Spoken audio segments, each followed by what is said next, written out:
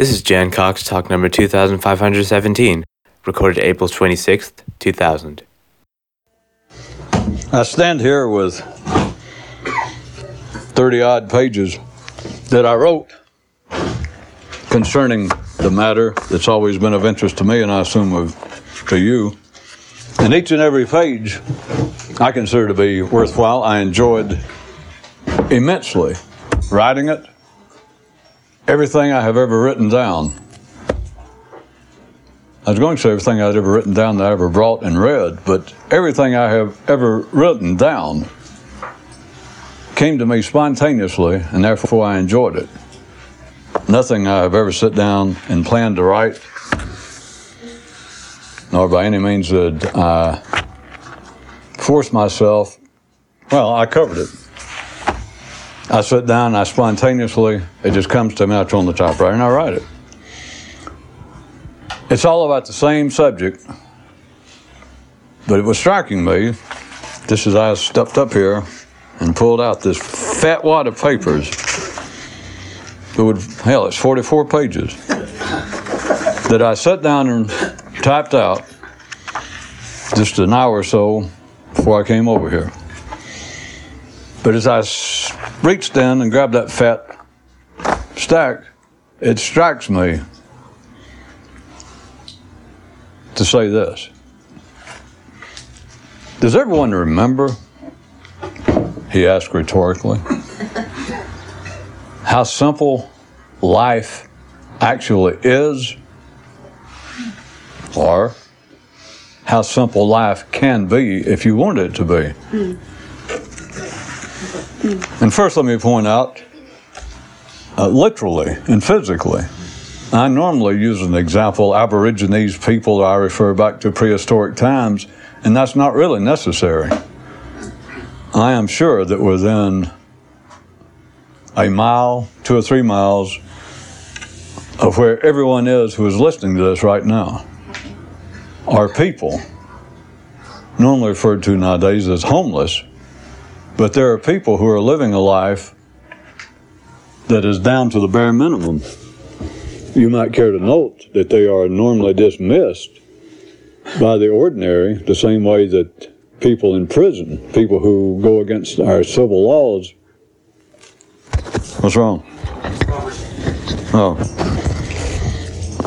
That the general population, the majority of people, is that all right? Yeah. So they are dismissed in the same way that people who commit acts that are against the common law around this planet are dismissed as being not what they actually are, but as being the victims of some sort of unholy upbringing, etc. In the same way that people living a homeless life out on the street right now, as we know, they are absolutely dismissed, one and all, and I say dismissed in the widest sense, as being mentally unstable, being alcoholics, being drug addicts, and that's who you always see on television, that's who's pointed out, but I don't know whether you're aware of. Well, it can't be a secret. That is not the complete population of the homeless people.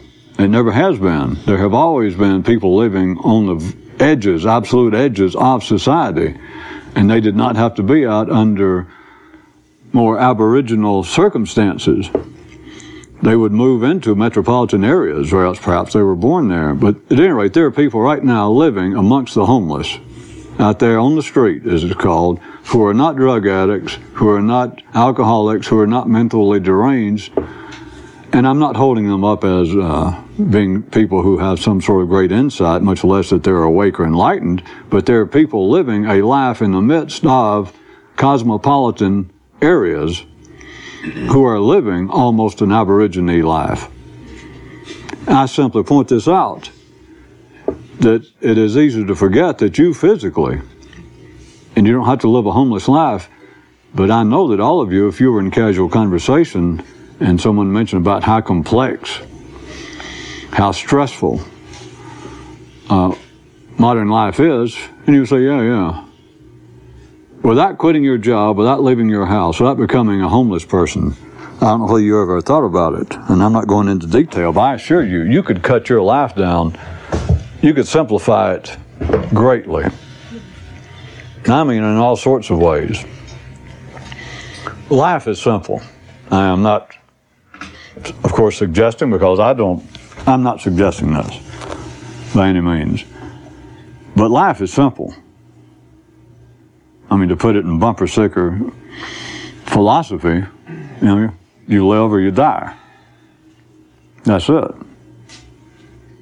People forget it, but that's how simple life is. That is the primary world. And there's very little that you have to do to live. There's very little that you have to do to live a fairly normal lifespan. Very little. What brought all this on just in the last few minutes when I grabbed this fat batch of pages that I was about to write about something that exists strictly in the secondary world. It has nothing to do with how long you live. It has nothing to do with de rigueur reality. It's all an option. It's a hobby. It's an alternative. Now, to people like me, I'll speak for myself, and then for all of you, to whatever degree you identify with this, my secondary interest in the so-called awakening challenges any primary interest I have. I say that now. I couldn't have said that sexually when I was 17, thank God. But it certainly matches my interest in food and anything else, and a nice place to live or social position in the hierarchy of social power, genetic mad dog doings. And yet, what I'm getting to is the whole thing about awakening is simple. In other words, it's taken me, 8 minutes that took me less than probably 8 seconds as I walked up here and pulled out these papers to what I'm talking about now. It all hit me in a flash, and that's why I decided to mention it. At one time, being alive, just living, was simple. And as I was pointing out, it still could be, and in fact it still is. But at one time, life was simple, and to some people it's still simple. But let's go back and say at one time, let's use the cartoonish serial history of man. At one time, life was simple. You got up every morning and you had to immediately hit the dirt. You had to wake up running to go find food, to go find water. You had to stay alert that some large beast was not going to use you for dinner, or that your neighbor was not going to take something that you had found. It's that simple. You just got up and you found something to eat. There was nothing else to do except find something to eat, find some water, have sex, find somebody to have sex with. No. Assuming all that happened before noon, you got the rest of the day to sleep. Or to put it another way, you got the rest of the day and nothing to do. That's how simple life is. Everything else that people do is added on, and it arises from inside the head, from that area of the brain. So at one time, life was very simple. At one time, the whole idea of waking up was very simple. Whoever the first person was that decided that undertook this kind of activity, it was simple as can be. And it hasn't changed a bit any more than actual being alive or staying alive is simple. It is still simple. But there's been all this add-on, all this aftermarket accessories put on it, or as I call it, the secondary reality. Nothing wrong with it. It makes life interesting. What else the hell would people do if they didn't have all the secondary, mentally derived activities? But I almost sometimes look back and wonder, not at the history of man, but at the history of man and the history of me, and the history of, if you understand, of you, of how simple it is. That's what hit me when I reached down and I picked up 44 fat pages of things I had written I was about to read and then talk about. And it's so simple. I mean, this is sort of ludicrous. And of course, this is nothing. I've had to devote what used to be a bedroom of my house just to store all the shit I've written. It goes from floor to ceiling. I can't close the door. And now here's more. Am I satisfied? No. In an hour or so, I wrote 44 more pages. And this is good shit. Except it's unnecessary. Well, having said that, I guess I'll go ahead and start reading some of it.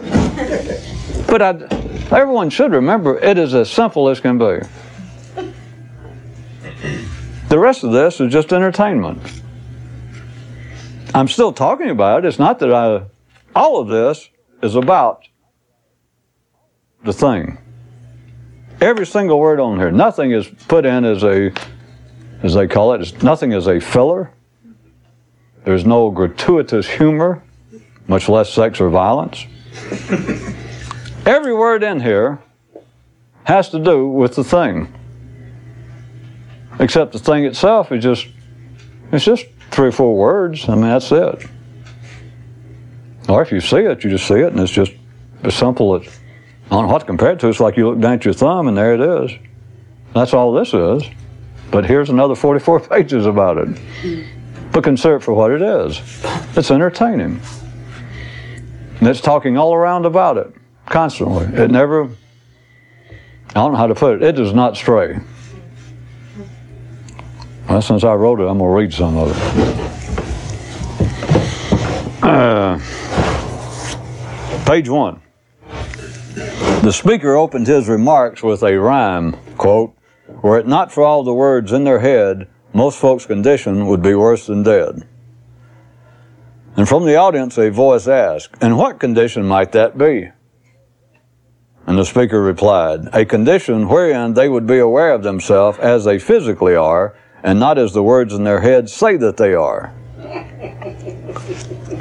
And that same audience voice then asked, quote, "Are you saying that such people would be no more than their genes dictate?" And the speaker responded with his own question, "Well, what more can anyone be?" And the voice in the crowd then said, "Well, I certainly believe that I am more than that." And the speaker then asked, "And what is it precisely that leads you to this belief other than the words in your head, which are a product of your brain, an organ whose individual development, in your case and everyone else's, was specifically directed by your genes? Do you see what I'm saying?" And after a slight silence, the voice in the audience softly responded, "Yeah, I see, but I don't like it." End quote. Very, very few of the creatures on this planet who have words in their head not only do not like what the speaker noted, but will in fact generally refuse to ever hear such a thing said, for it contains words extremely offensive to their words. 1 page down. Yeah, we'll be through here in 2 or 3 hours. That doesn't sound right. It takes me an hour to write it, and takes, I don't know, I'm guessing it would take longer than that to read it. That doesn't seem right. That's one of my private jokes. That doesn't seem right. That's a little more intelligent than, well, that doesn't seem fair. At least I got over that. Page 2. Headline, "A concise telling of what this is all about." Well, good.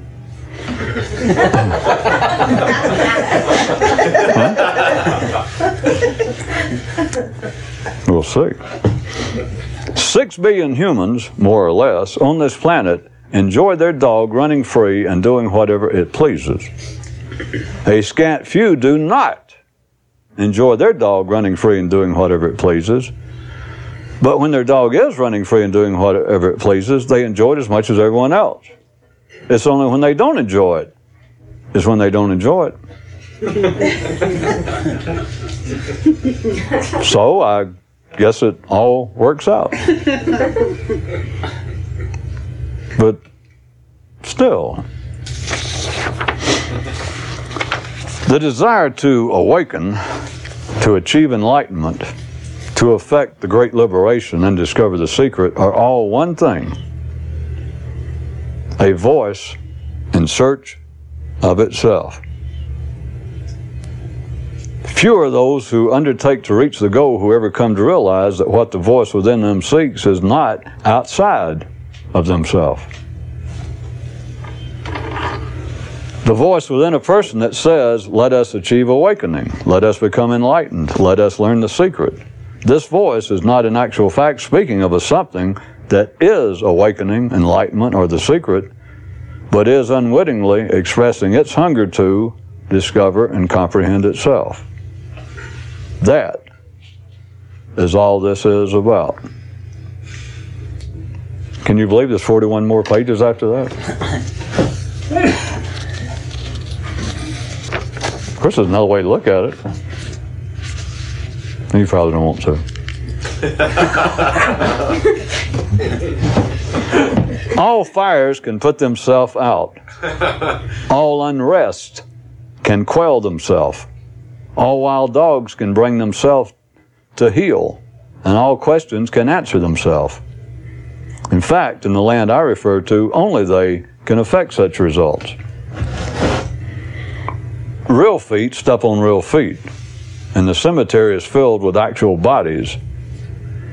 But what troubles the few is a ghost within them knocking about, attempting to get a glimpse of itself.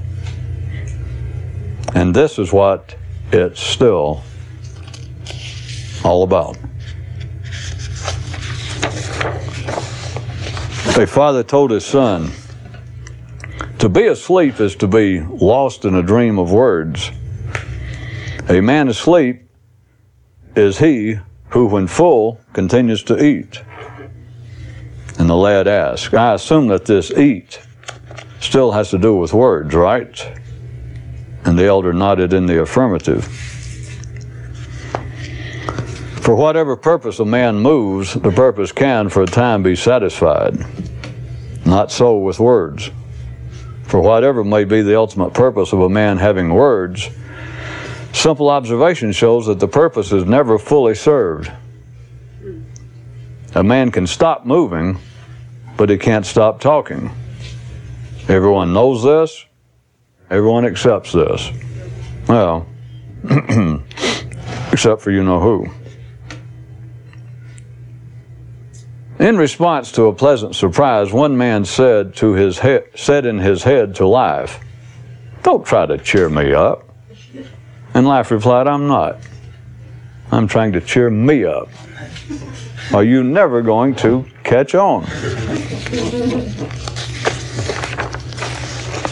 And looking up from a book, a boy asked his father, "How can you tell from the words of another if he was probably awake?" And his father replied, "If his words trigger words in you that say he would probably was." And a certain man's environment spoke to him again. "When are you going to catch on? It's not you doing and thinking the things that you do and think. It's us. What you think and what you do is what we combined want you to think and do. This is how it is universally. It's just that locally, that is within you, it seems to be otherwise. But not so. Words trigger words, movement triggers movements. Words trigger movements, movements trigger words, and where your skin meets the air, triggers trigger triggers." The man's environment then fell silent as it tried to look deeply into his one good eye, then spoke again, "Are you ever going to catch on?" And a lad asked his dad, what is supposed to be in between a man and the outside world?" And the old man replied, "Indifference. If he is in our family and is insightful, then his relationship in words to Life is indifference." Then, in what sounded like a threat, the elder said, "No son of mine is ever going to take his describable life personally, not as long as I'm alive." Sounds metaphorical to me. What do you think? Ordinary men's brains can oversee many tasks simultaneously. Not so with an enlightened man. And only an enlightened man will understand what I'm talking about. I say, Holmes, it all sounds a bit unnatural to me. Quite so, Watson, but if it were not unnatural, there would be no challenge to it. And Watson just gave a muffled in reply. There was once a man who described the goal of activities such as this not as enlightenment or awakening, but as performing intangible neural surgery on yourself. Related footnote: while conventional science holds that the brain itself does not experience physical sensation, the neural surgery just mentioned can be completed only in an area where the brain does feel. Only those awaken who have a passion to awaken. I started to bring it up many times, and I didn't know. I just finally left it as a metaphor, because apparently that's all it is. Because by every account, been accepted as fact for, Jesus, at least, 100 years, that the brain itself does not experience physical sensation, to wit, pain, because they found out that they could operate. They could stick a man in the brain, and he can't feel it. But there's no doubt about this. I guess I'm just going to repeat my own metaphor. I personally don't see how anyone ever gets close to the reality of what waking up is, to seeing what's going on, without there be a absolute, there's an area somewhere in the brain that does have a passion. I kept playing with it. I cannot feel, I'm not denying that the brain is without sensation, physical sensation, because I can't say that I can produce a feeling somewhere in my brain. Unless I'm the only person in the world that can. We're back to that. That all you other 6 billion people are one thing, and I'm somewhere in my wiring, I'm just an absolute anomaly. But to me, inside the head, inside the skull itself, you can make yourself aware of some sensation of your hair, your ears, but in here, it's like a vacuum. It's like an empty space. And yet, in spite of that, I can feel a passion for doing this. And it's only that ever serves me well. Or put it to you in another way. It's the only time it's enjoyable. The rest of the time, it's a burden. At times past, I thought that when I felt like, well, hell, I ought to give up. Nobody ever woke up. Nobody knows what the hell it means. I'm wasting my time, not getting anywhere.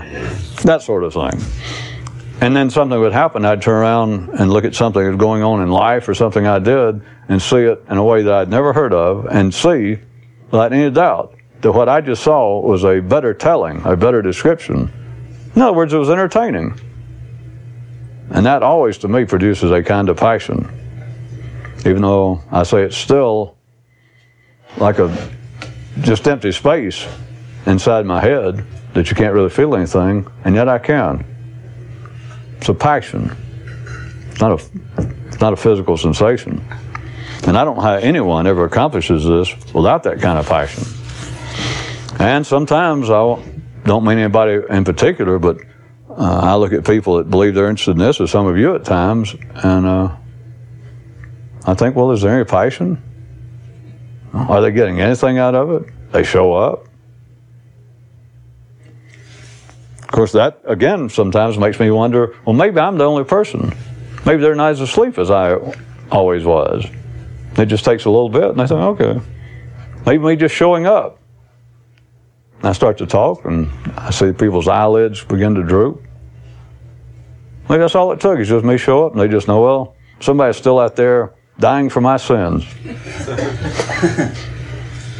Figure of speech, of course. All right, back to the reading. Hey, boy, we're up to page 8. A man sought the counsel of an investigator who was also a neural surgeon on the side, and asked him, if I complete the operation, this is reference, by the way, I talked in the middle of 2 pages that were connected. It was about a man who had his own description of what this kind of activity was. That the goal was not to awaken or etc. He came up with a new. He said that the goal was to attempt or to perform an intangible form of neural surgery on yourself. So this is the next page, which is a continuation. The man asked an investigator about this matter. He says, if I complete that operation on my own brain, what will be accomplished? And the investigator replied, it will bring you to your indifferent senses. I assume everybody gets it too. Nice old cliche that something happened and it brought me to my senses. He said that when you perform this kind of intangible neural surgery on yourself, it doesn't bring you to your senses, it brings you to your indifferent senses. Which I just realized I could make another worldwide, lifelong, whole new metaphysical system based on that. That the whole attempt is to produce in yourself indifferent senses. Which has got to be one of the prime examples of an oxymoron. That the senses are anything but indifferent. The whole point of the senses is to be prejudiced, to be opinionated, to have preferences, or else the senses would be of no value whatsoever. But I could say that the whole point of this, instead of awakening, is to produce in yourself a new set of indifferent senses. I could say that. Based on your looks, I might be the only person in the world that went, I like that. I understand that. Back to the reading. One man muses, to me a most promising line of inquiry is this. If we live in the twin worlds of movement and words, can we be asleep in movements? Or is this strictly a phenomenon of words? He says that he has pursued this question expansively and continues to find it a source of useful discoveries. Can you be asleep? If everything we do could be seen as happening either in a world of movement or a world of words, his question was, could you be asleep in the world of movement? Is it possible?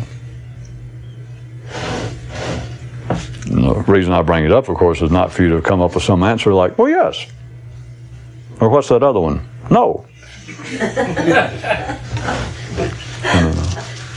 It's to make you, I assume you know, if you really took it seriously or sincerely and you thought about it, if you keep working on it and it goes and shoots you off somewhere else, I have in mind.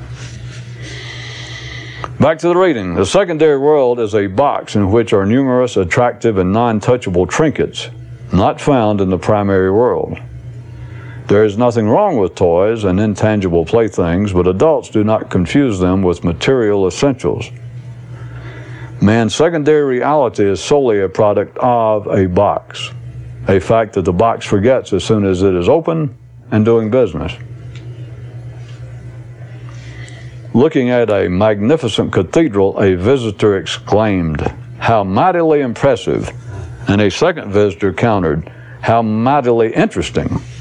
The human thought behind such a structure.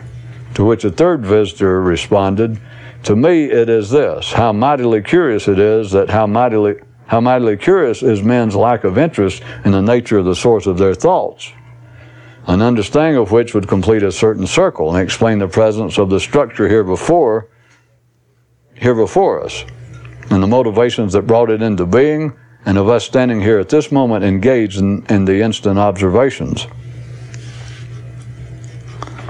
The discovery of what's going on is the knowledge of the box from which man's secondary reality arises. And when your attention is on any of the trinkets in the box, you have no awareness of the box. And a man with no continuing awareness of the box is a man in the dark. Headline, a pithy recount of what this is all about. Well, good. Yeah. 6 billion humans, more or less, on this planet enjoy being tied to a bumper and dragged all around. A very few do not enjoy being tied to a bumper and dragged all around, but when they are tied to a bumper and being dragged all around, they enjoy it as much as everyone else. It's only when they don't enjoy it is when they don't enjoy it.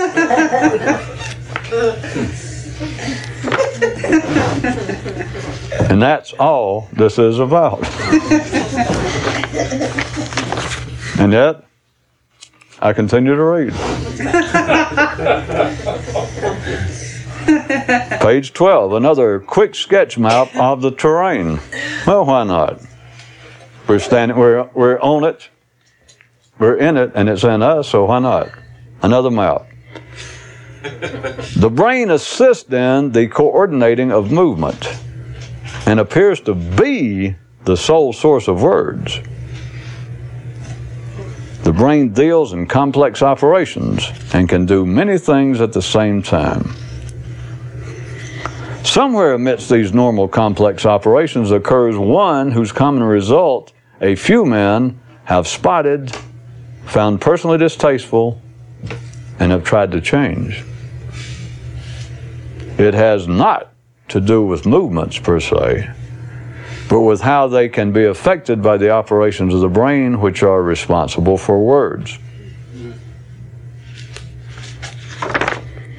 From one view, the relationship between movements and words is, for mankind itself, a holy alliance, in that it raises man above creatures without it.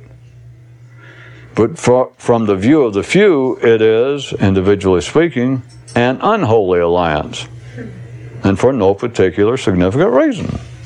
It just is. And for those few, that's reason aplenty.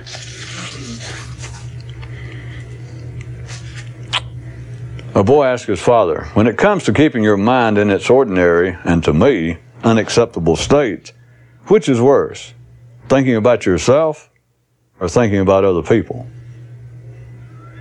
And his larger virgin furrowed his brow, rubbed his chin, then chimed in, by God, I don't believe I can answer that and right off. But I'll tell you this, by God, your questions sure are improving. And the boy beamed with delight. Then the old man added, in fact, if your questions get much better, you won't have any. And now the lad lit up with confused anticipation and excitement. Question, if it could be known that a man knew everything, how could you know that he does? Answer, by the fact, if he'd let it show that he doesn't know anything. Being asleep and other forms of idiocy are marked by the fact that the sleeper knows something. At least some little bit about something, for God's sake. Do you fit in those general categories of idiocy? Of course, that's a trick question, because you say yes or no. So you still know that much. Ooh, it's a trick.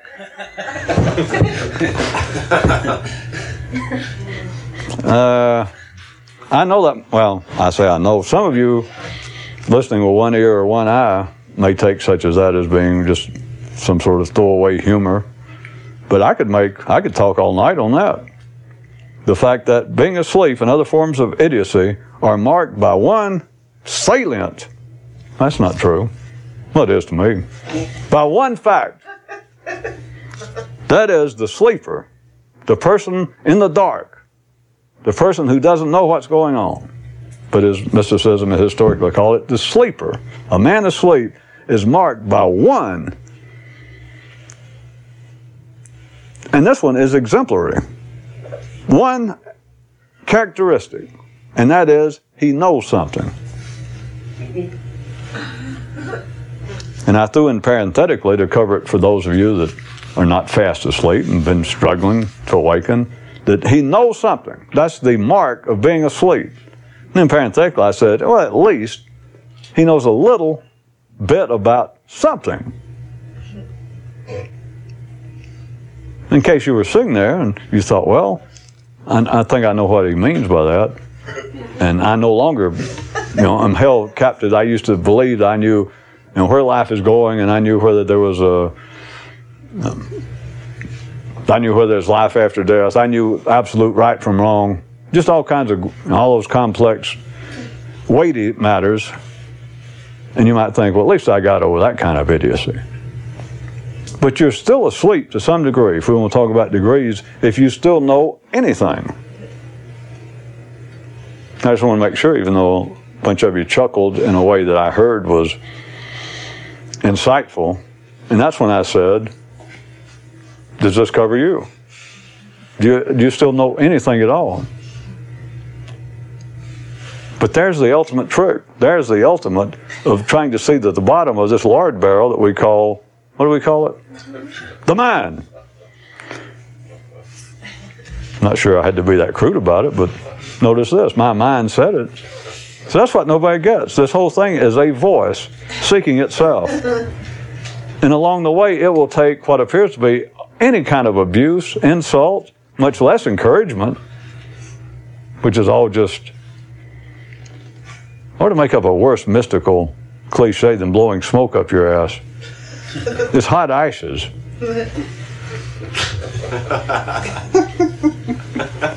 But the ultimate trick was, I was saying, would you still know anything?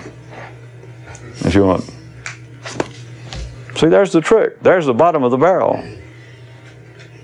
It's like saying, is there still some little part of you that's asleep?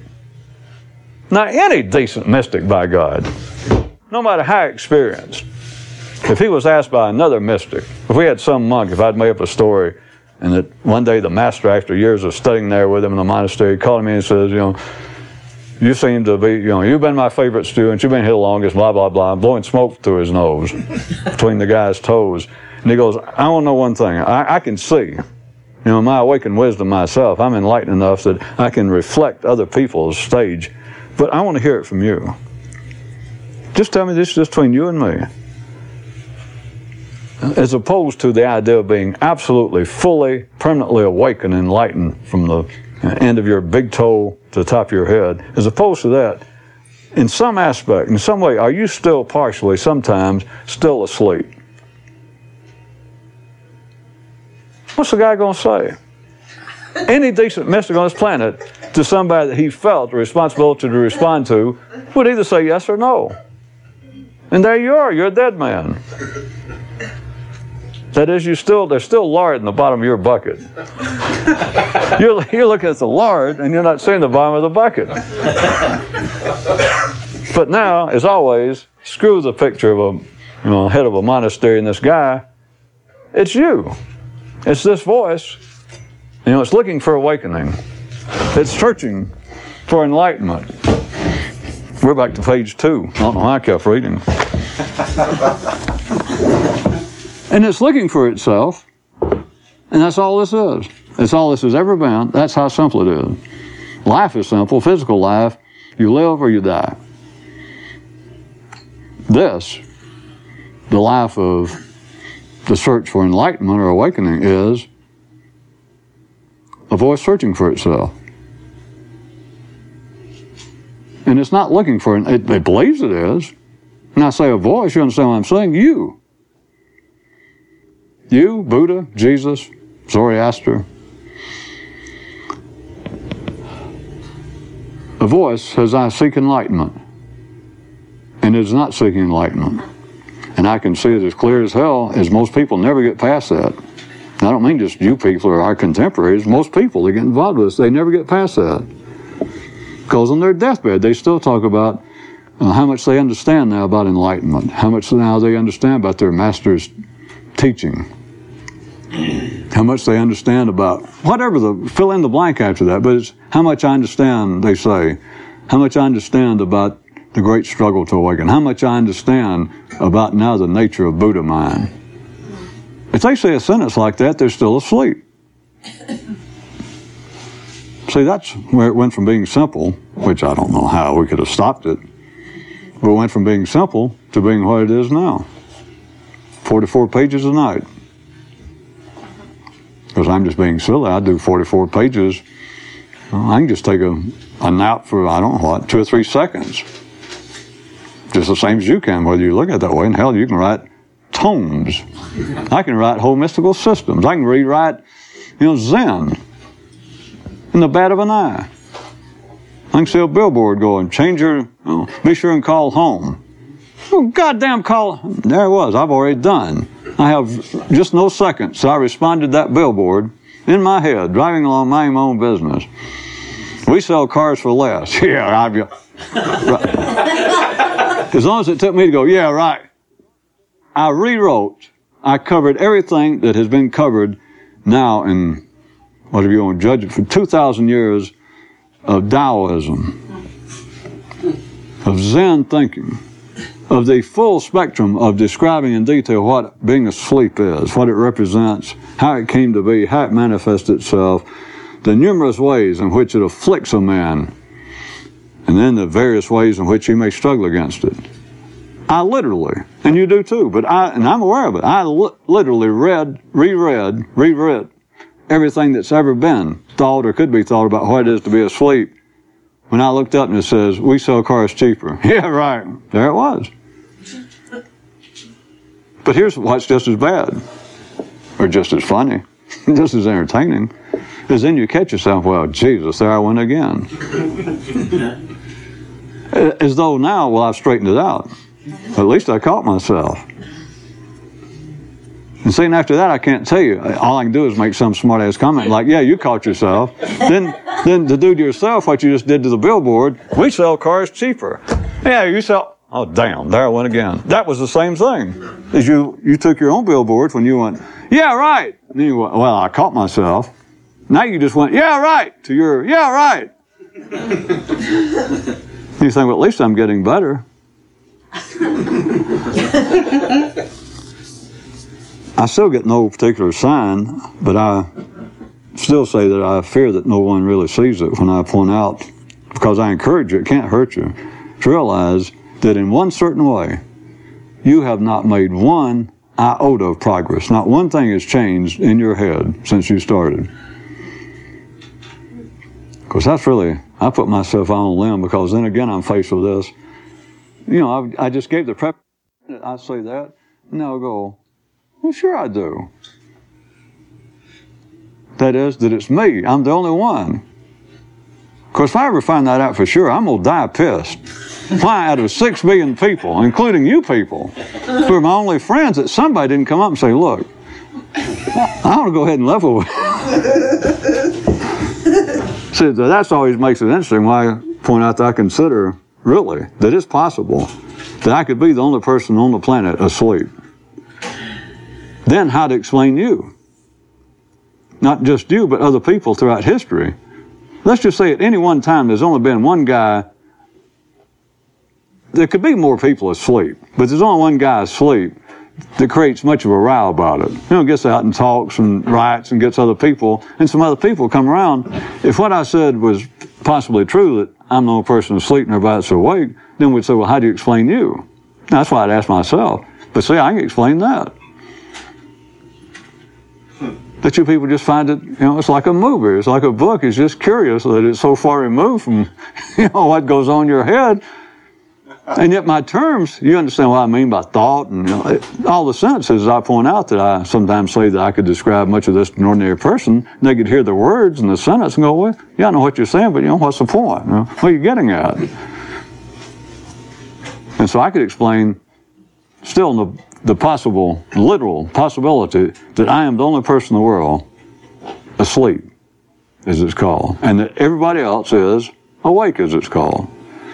And then to explain why people listen to me, read stuff, go out and actually buy a book I wrote and then read it and then go buy another one. And you say, well, why do they do it? Well, why does anybody read anything? They just find it curious. It's fiction. Except I seem to be serious about it. I keep presenting it as nonfiction. No, I don't. I tell you it's fiction. But it's such deadly fiction. Back to where I was reading. A kid was asking, the sentence got a little clumsy. He was asking his father, he was saying, as far as you staying in our normal state, that is of being asleep, if that was the purpose. But speaking on that basis, what would be the worst insofar as keeping you asleep? keeping your mind in its ordinary state? Which would be the worst, thinking about yourself or thinking about other people?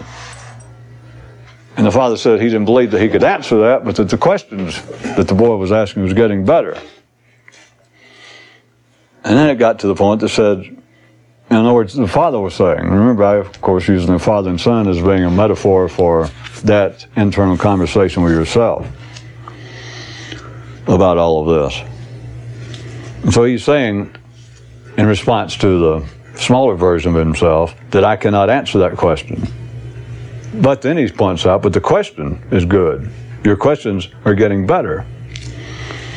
Then I point out that if a definition of being asleep would be that if a man knew something, and there's one part of you that always knows something in this conversation, that you know when you're asleep and you know when you're not. Of course, that's a lie. Because remember, when you're tied to a bumper being dragged all around the universe like everybody else, when you're tied and being dragged around, you enjoy it.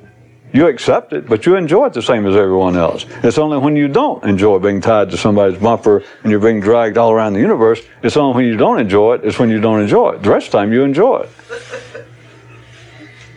So when a man says, well, I know that I was asleep, no. Well, I know that I am asleep. Now you know that you were asleep. Yeah, and I don't like it. Well, you don't like it right this second. But see, there is what being asleep is. That once you can think, life has turned one into two. And you have a voice looking for itself, and it talks to itself. And it doesn't realize it talks to itself. You think it's you doing something, and there is no you but the voice. A man could not be asleep, no matter what he called it, if he constantly could feel. Now I want to say feel, but be aware that all it is inside of him, all it ever is one brain. And that's all it is. Or if you want to be metaphorical, it is a voice looking for itself. What could be simpler? Being asleep and other forms of idiocy is marked by the fact that the sleeper knows something, at least a little bit about something. And this page ends up with one guy's rhyming slogan. I thought about me, I thought about you. It's become such a habit that I'm pretty well screwed.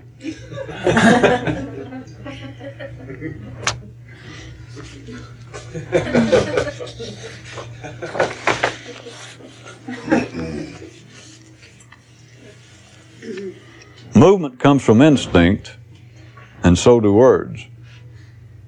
So does words. But words seem so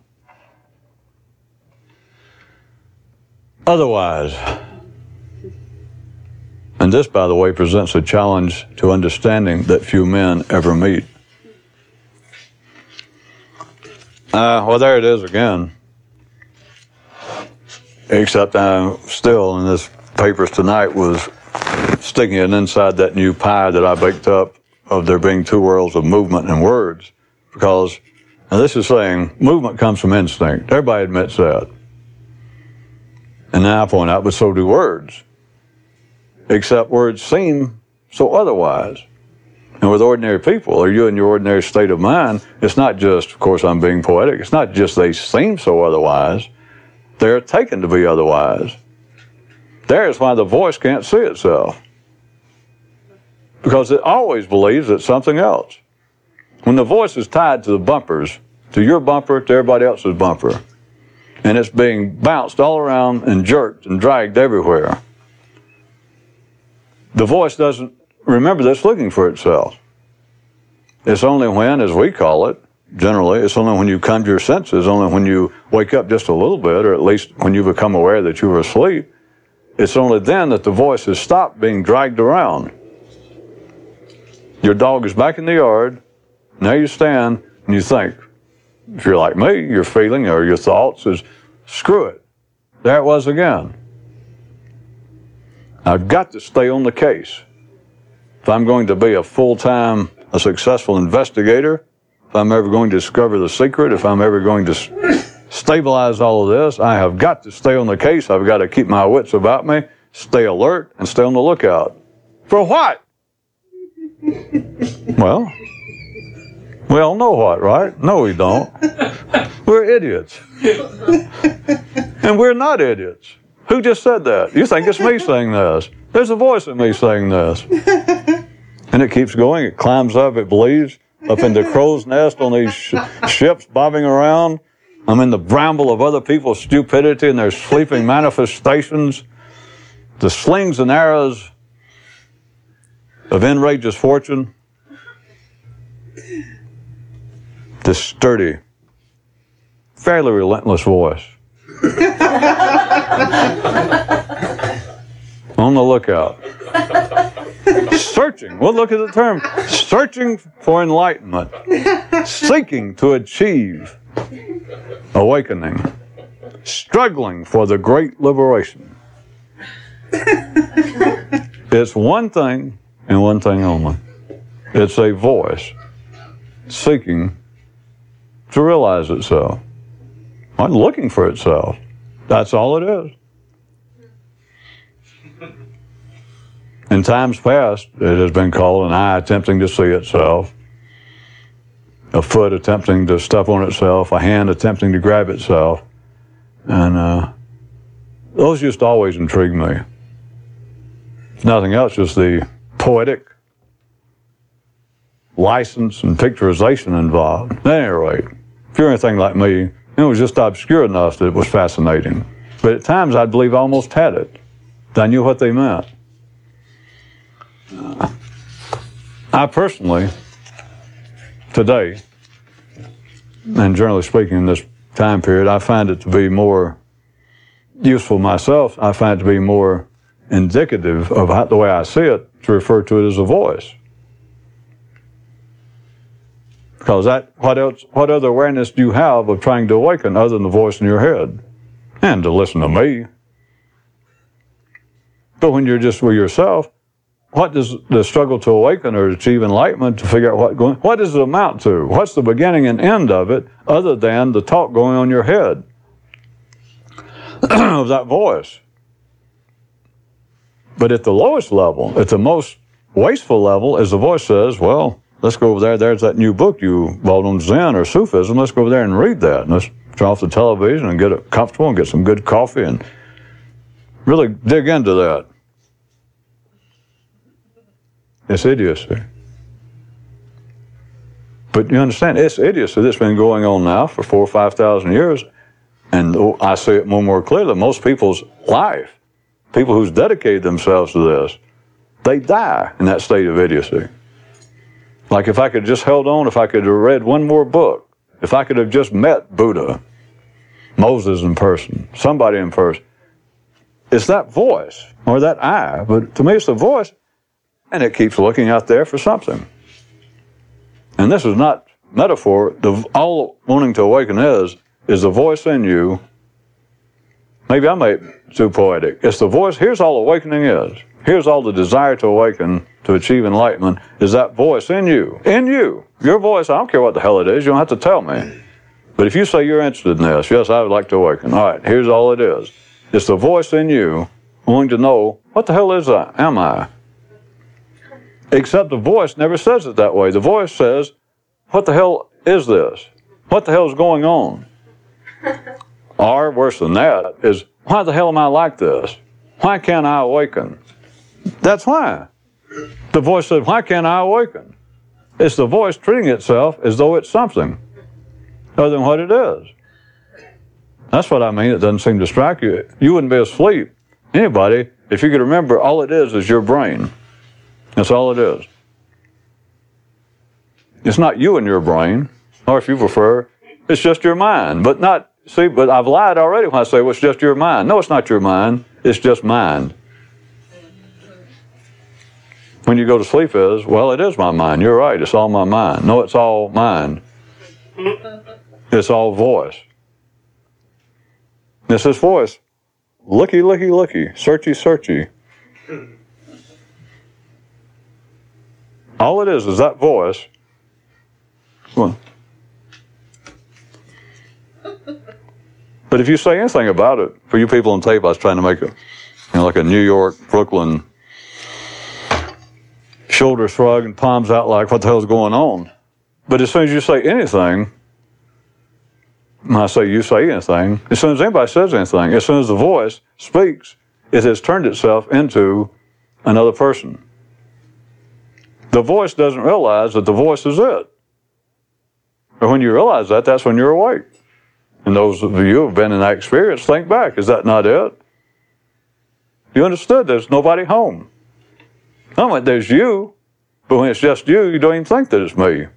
Which is how all this stuff turns out of people that had glimpses of it, and they fall into all this lifelong verbal rigmarole of, yes, I merged with the universe. I realize that I am my fellow man.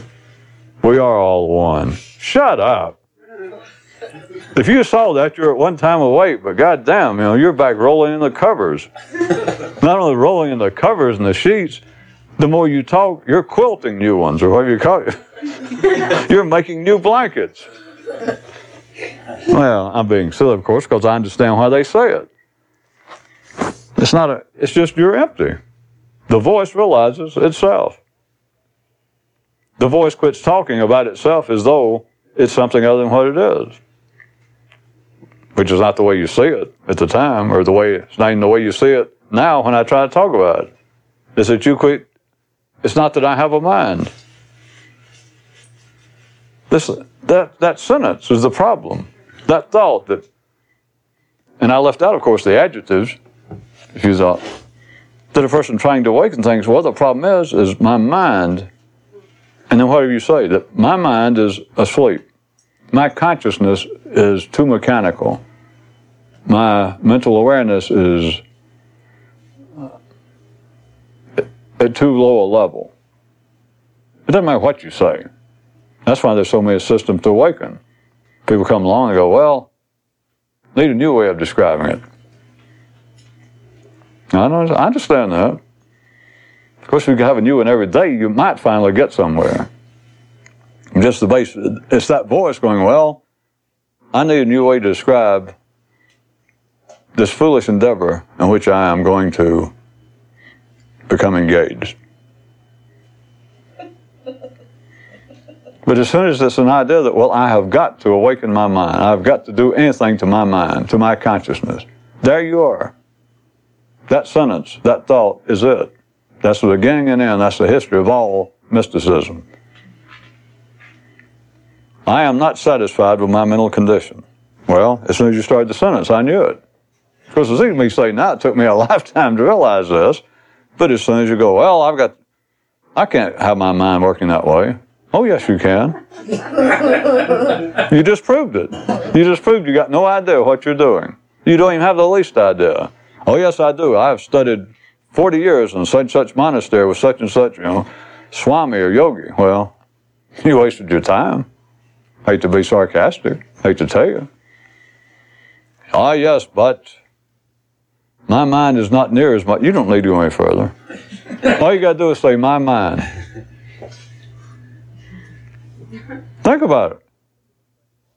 Don't think about it. Or you'll be thinking, well, I'm thinking about it.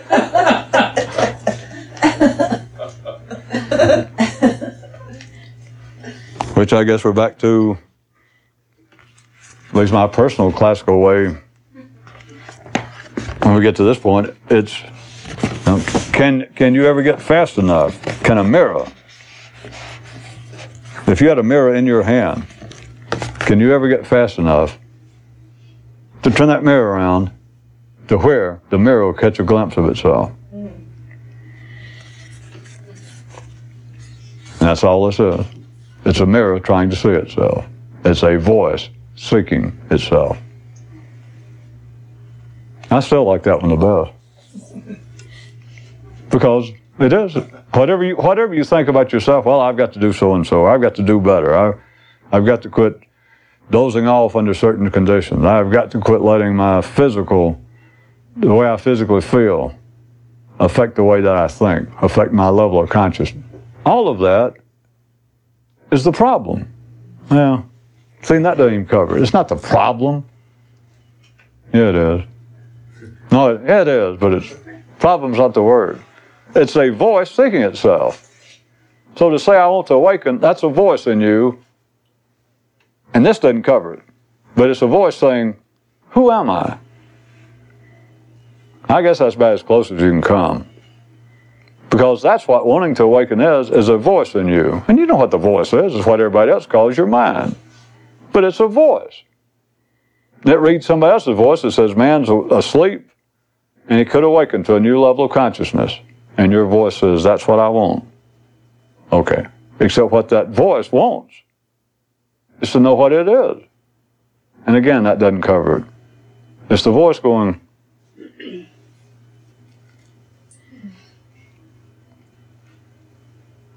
that's all it is. It's my pleasure to be able to convey that to you. 5,000 years of mystical history. My life up until now devoted to it. And I'm proud to be able to condense it, pithify it for you, and plus make up a new word in the process. It's the voice in you wanting to know what it is. It's the beginning and the end of it. That's all it is.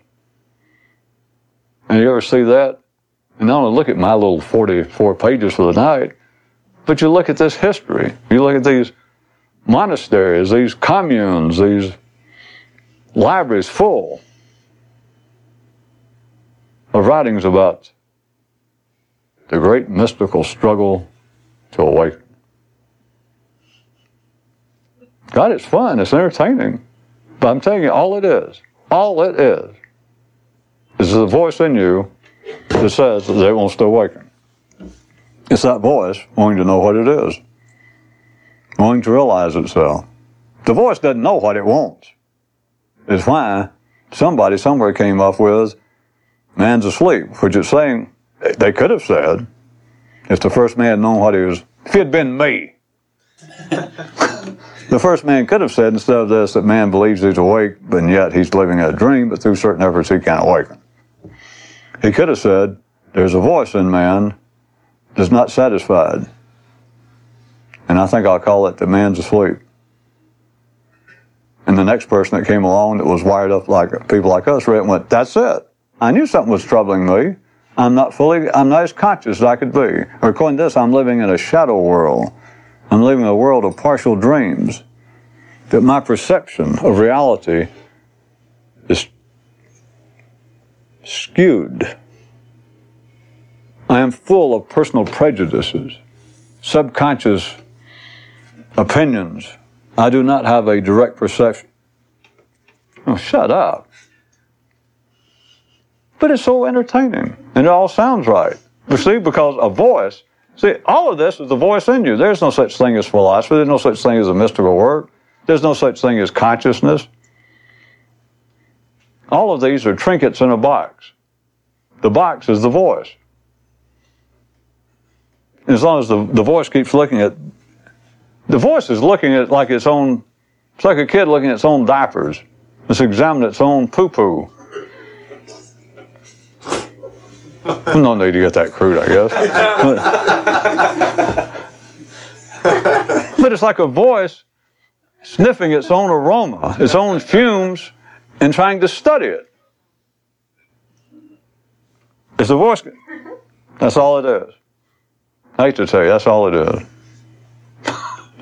But here's also what's funny is to say that's all it is, and I know it's all it is, and yet I sit here and keep talking about it. And I say it's all it is, and yet all sorts of intelligent, world-famous figures for the last 4,000 or 5,000 years have just filled up reams of paper, writing and talking about it. And here I am doing the same thing, and I've told you all it is. That's all it is. The rest of it is entertaining. I don't know what else to do. There's nothing good on TV. I don't like to read, so I talk about it. Plus, it helps to periodically take a nap yourself and go, God damn. Gotta watch it. It's like, gotta watch it.